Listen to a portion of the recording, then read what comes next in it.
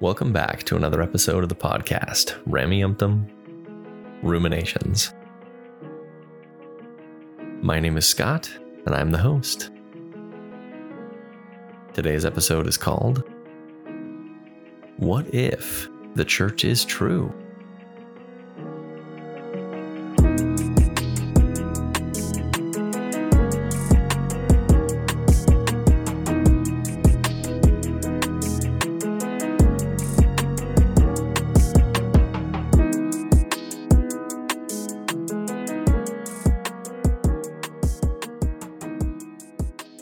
Thanks for coming back to listen to another episode.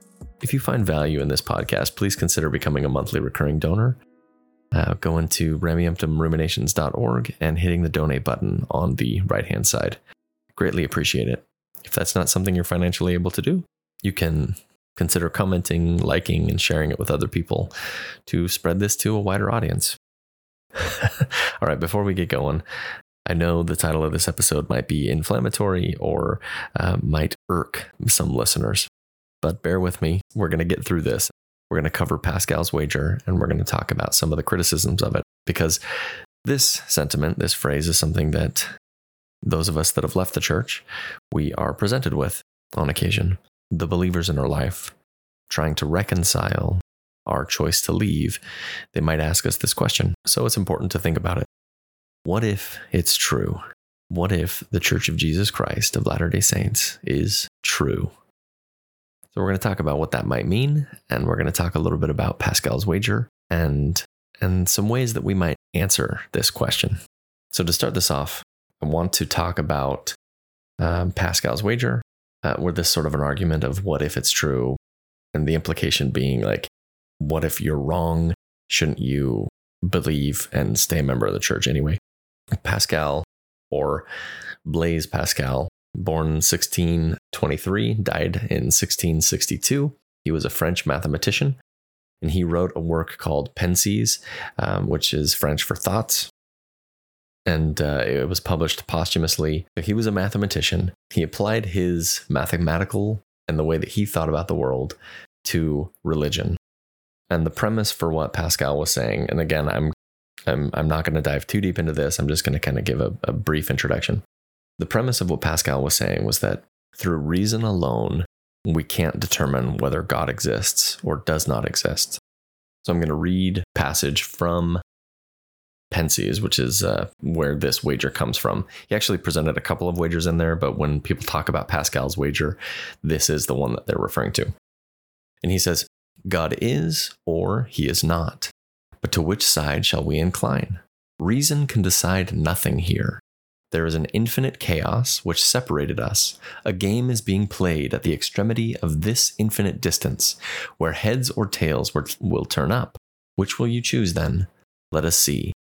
Since you must choose, let us see which interests you least. Let us weigh the gain and the loss in wagering that God is. If you gain all. If you lose nothing. Wager then, without hesitation, that he is. Pascal sets it up as a coin toss with different probabilities, and I skipped some bits in there for an astute listener. He sets it up as a coin toss, basically saying, it could be or it couldn't be, but we have to choose. If you choose to believe, you lose nothing. But if you choose not to believe, you might lose everything. The way he sets this up is that a person can either choose to believe in God or choose not to believe in God. And choosing to believe has the potential for infinite gain. If God is real and you choose to believe, then you have eternity for infinite gain. If you choose to believe and God is not real, you do have the potential for small losses, where you might abstain from certain behaviors in life, but overall you can still live a good life. So it's not a great loss if you choose to believe and God isn't real. On the second option, if you choose not to believe and God is real, you have the potential for infinite loss. The next column would be choosing not to believe and then God not being real. You have the potential for no loss. Pascal's wager is, if you choose not to believe, you are potentially setting yourself up for infinite loss. But if you choose to believe, you are setting yourself up for the only loss that you could receive is just a limited loss of this life alone. So that's the basic premise of Pascal's wager.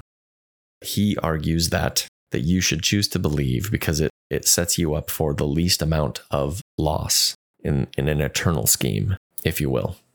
That's the basic premise of Pascal's wager. Now, there's been a lot of people that have criticized it. One of the important ones is it's referred to as the argument from inconsistent revelations.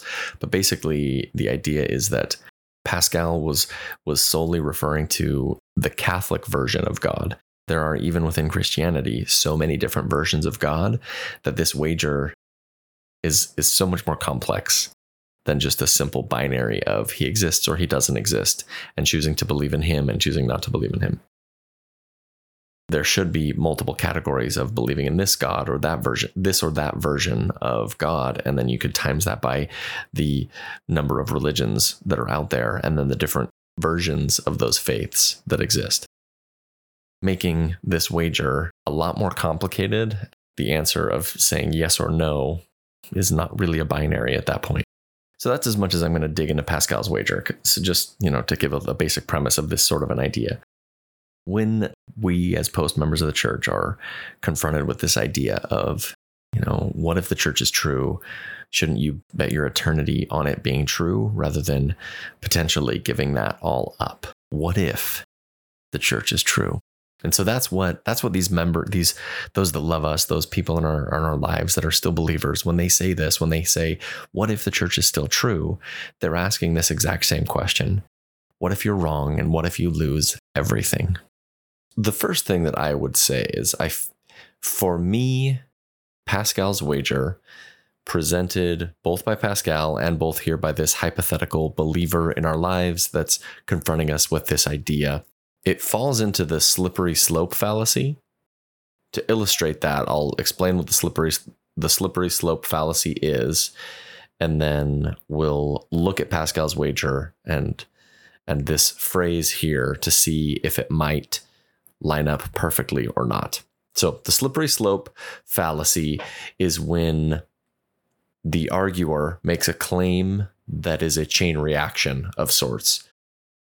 Is when the arguer is making a claim that's a sort of chain reaction, usually ending in like a dire circumstance or, some big catastrophe or a conclusion that's really uncomfortable.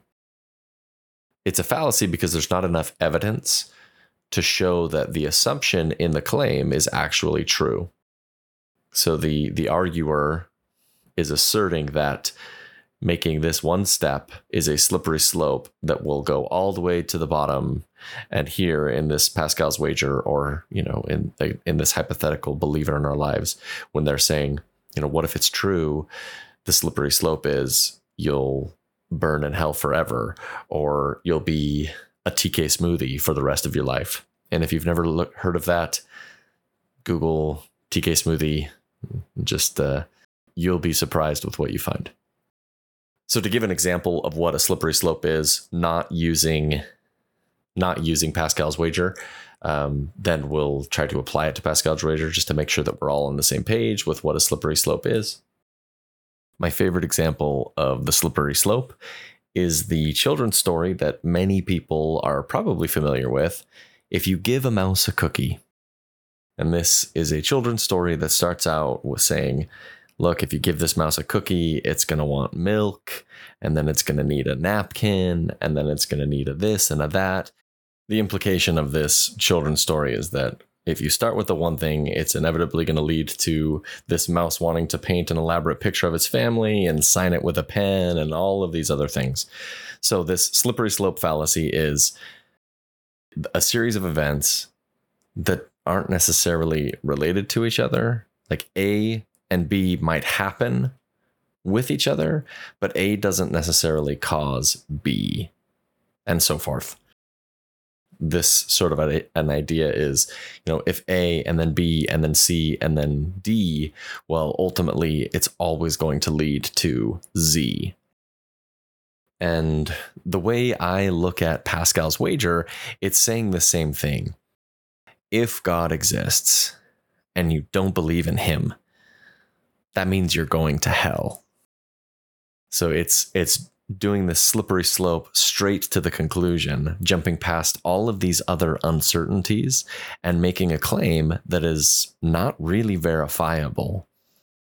And as I said just a minute ago, this argument from inconsistent revelations, that's what this is really talking about. It's saying that Pascal's wager doesn't work because there are so many other unknown variables about God and theology that a simple he or she or they exist or they don't exist doesn't really encapsulate the complex idea if there is or isn't a God.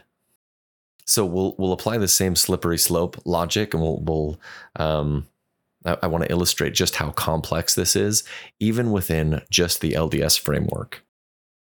A loving, well-intentioned person in our lives says to us this phrase, what if you're wrong? What if these doubts are leading you to make the wrong choice? And you're ultimately going to live the rest of your life. You're going to live in eternity as a TK smoothie. Again, if you've never heard of it, look it up. You're in for a real treat. This is the slippery slope fallacy. There are so many claims within the LDS Church that a simple binary of it's true or not true doesn't really satisfy. A simple binary of it's true or false doesn't satisfy that question. So what if it were true? Does that also include eternal polygamy? There were many members of the church that were born and raised and died believing that that was true doctrine, inspired by God. So, what if the church were true? Does that include polygamy? We can complicate it even further. What if the church were true? Does that include the racial ban on the priesthood? Or the racist verbiage in the Book of Mormon? I could, if I were inclined, go through point by point all of my problems with the LDS Church and say, what if the church is true? What about this or that? And kind of nitpick to the down and dirty, but I don't want to do that. That doesn't interest me. What I want to do is flip it on its head and say, what if it weren't true? In the softest way possible for these believers in our lives, when they come at us with these questions, could we say, what if God didn't introduce polygamy to the church? What if that was just something that came from Joseph Smith and Brigham Young? What if God didn't inspire the racial ban on the priesthood? What if that was just a racist ideology from the time of the early church that crept into the practice that really still needs desperately an apology from the church? What if the church is wrong today? What if God didn't inspire the stance on the LGBTQ plus members of the church? What if the church is wrong about these things? As I said, in the kindest way possible, this doesn't mean that a person has to get rid of their faith and stop believing.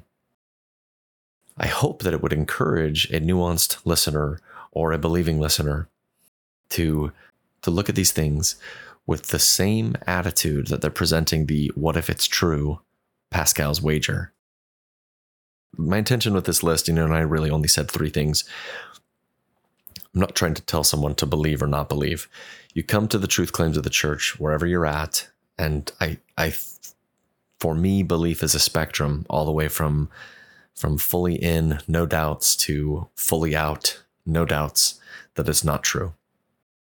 So those things are kind of nitpicky on the truth claims and some of the teachings and doctrines within the LDS faith. This wager of what if God is true, what if God exists, then you should practice the Mormon faith. That is a huge logical leap. The leap, and we'll just list a couple of them. And that's making the assumption that the Christian version of God is the one true God. That's making the logical leap that the LDS version of this Christian deity is the correct type of God, then that's also making the assumption that the Brighamite branch, or whatever branch of the LDS church that you want to go down, is the correct teaching of this LDS faith, and so on and so forth, making the conclusions that, oh yes, okay, making the conclusion that the plan of salvation was taught correctly, and that eternal salvation and eternal punishment are actual teachings, are actual things that will happen to every person on this planet. Each one of these is a leap of faith that does not have any evidence. I don't say that to tell a person that they can't have faith and that they can't believe in these things. But when you present them and say, what if it's true? And if you're trying to use that as a logical argument, each leap of faith required to get from God exists all the way to, if I don't get my temple endowment, I'm going to become a TK smoothie in the afterlife. Each one of those leaps of faith to get to that doctrinal conclusion is something that has zero evidence outside of someone's religious convictions. This is why Pascal's wager doesn't work. There are far too many variables for me to have any sort of confidence in any one version of God over another, let alone all of the minute distinctions between every single sect of Christianity. But even the existence of God is something that can't be proven or disproven. So the wager doesn't work. What if the Church of Jesus Christ of Latter-day Saints is true? What if it's not? It's a simple retort, but I think it's actually a sufficient response. Thanks for listening to me ramble today. Questions like this are things that many of us face when we first tell our loved ones about our decision to leave, or when we first talk to those nearest us that we're having doubts. I hope that this discussion helps you formulate your own response to this LDS version of Pascal's wager. Leave a comment of what you might say to a loved one, or maybe what you have already said to a loved one when they reach out to you and say, what if you're giving up on eternity? I'd love to hear what some of your responses are. So comment on the YouTube or on the website with whatever your responses were or would be to this question. So wherever you find yourself out there, packing up the car for that family summer vacation, hitting the road, I hope that you have an excellent day.